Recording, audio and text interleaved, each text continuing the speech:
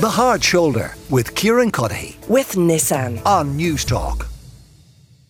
Now, you might remember yesterday on the show we were talking about Enoch Burke. Schools have reopened this week, a lot of them reopening tomorrow, certainly primary schools, but the kids were back in Wilson's Hospital, the teachers were back, and Enoch Burke was back. And whenever we talk about Enoch Burke, of course, plenty of people get in touch to ridicule him. He is a subject and a topic of ridicule as well on the internet. Diarmuid Lyng is the owner of Wild Irish Retreats and a former Wexford Hurler, of course. Diarmuid, you're very welcome to the show, and it's good to talk to you again.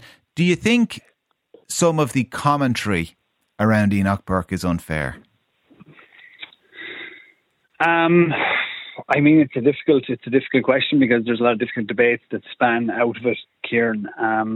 By, I think, showing any degree of pity or even, I suppose, on the other side, but admiration for the stance that Enoch Burke has taken. I mean, you're immediately associated with what are maybe less desirables online or people who you don't want to be associated with, I'm not sure. But I suppose as teachers, I definitely think, I mean, there has to be the question asked of teachers, you know, do we want principled teachers? Do we want principled people teaching our children? And isn't that as important, if not more important than, you know, the ability to teach maths or Irish or English? Like, you know, the display of principles, that's a great value to carry forward in the world. And I know from teaching myself, like, young people, they breathe in what they see and they witness much more than what you teach them. You know, they take you in that way. So I suppose the question with Enoch Burke and like where it kind of gets on to fairly naturally is like, is it not the original paradox of the question, which is like, there's this freedom of expression, there's a demand socially for freedom of expression, and Enoch Burke is entitled to his, and should he be ridiculed for his freedom of expression in the way that he is? I mean, it doesn't seem like that's the most natural thing, you know. Yeah. So I think, like, it feels like, you know, he's a representation of the micro and macro in all of us. Like, if you look at it through conservatism and liberalism, like conservatism being a masculine principle, and then on the other side of the scale, you have the more liberal, which would be the more feminine principle of what we call a friendly chaos. And I think we all remember up until the 80s, we've been stifled by conservatism to a degree in the country, and since the mid 90s, we're liberalising all the time. But I mean, you can't. Surely, we're not going to pretend there isn't a question on the extremes of liberalism, on the extremes of the feminine principle. Like, of course, they're there as well, and of course, at times they're going to need to be drawn back in. I think that's a fair enough line to take. Like, do you think though that some of the ridiculing that happens of him, and he kind of has become an object of scorn for some people, that it's, I suppose on one level, what is that ridiculing? It's a lack of empathy shown towards him. And I was trying to think about this in advance of our conversation, and maybe in order for us to be empathetic for people, we have to be able to identify with them in some way. And Enoch Burke Enoch Burke in a lot of ways is, and I don't mean this to be an insult to the family, but he's kind of an oddity for a lot of people, you know, in terms of his religious beliefs and his upbringing, and maybe that makes it kind of harder to identify with him and then easier to pour scorn. Look at Kieran, this can go in a very interesting direction in relation to that question, because of course he is. Now, there's a very fundamental question that I get onto in a second, that first of all, the parties interested in that fundamental question are, can we hold somebody up who nobody can identify with? Can we keep a division going between people about what are trans rights and what aren't, for example, that affect such a very, very tiny minority of the country? And can we keep that conversation going as a divisive aspect of Irish society? And this is going on all over the Western world as well.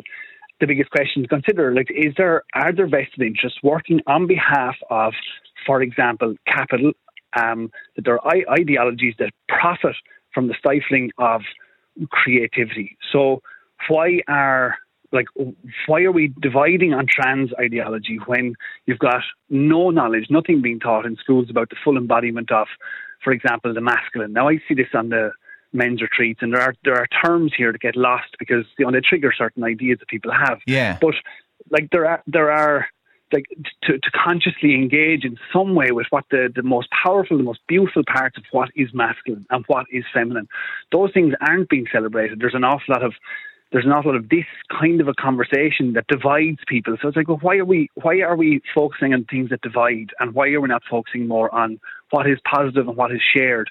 Whether you're trans, whether you're male, female, whatever you identify as, you have a masculine and feminine principle inside you, and there's no knowledge, no attempt to bring us together on that. So you have to ask the question. I don't think anybody gets away with not asking the question. Why are we divided on it? Why do we continue to be divided on it? And our teachers, don't teachers have a very unique and a very important role in that regard? They do have to be bastions. They are the last stand as to what comes in to our classrooms, and is that information coming in that's working on behalf of something that's not the emergence of our young people. I think that has to be kept in mind. And how do you incorporate all of that need to instill kind of values and principles into a curriculum that, you know, has understandably a focus on getting through X amount of hours of Irish every week, X amount of hours of religion, X amount of hours of history, of geography? It's a great question.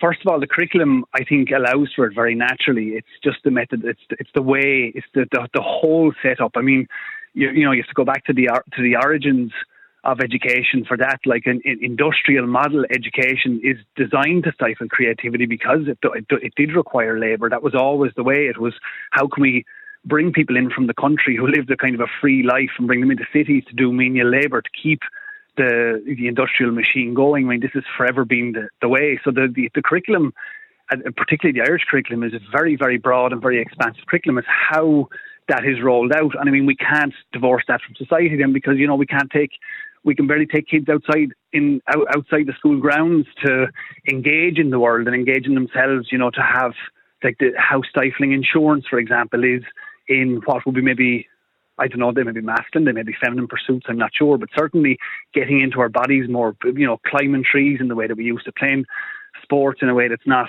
always out on the pitch with helmets and everything has to be organised and we need a referee. It's just like, why can't they play? Why can't they be out in a play? Why can't they go out and experience art in a city or in a town or in the countryside where they're free? Why does it have to be the celebration of the intellectual and sitting down and getting children to behave in a particular way that suits, as I said, down the path, a workforce? I think that's surely not the most ideal way. It's necessary because it's a building block for sure, but it can't be the only way. And I don't see us opening up to our possibilities when we celebrate this division and divisiveness and hate, and then we put figures like Enoch Burke forward as what's wrong, but he's not what's wrong. You know, surely he's not what's wrong. Somebody with a principle like that.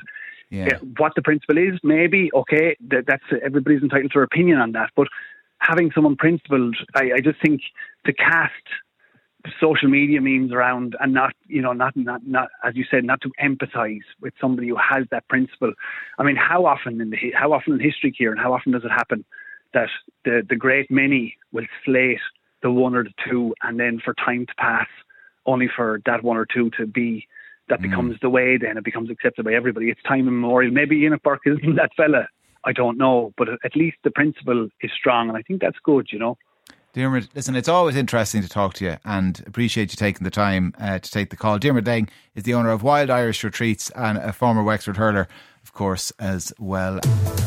The Hard Shoulder with Kieran Cuddihy. With Nissan. Weekdays from 4 on News Talk.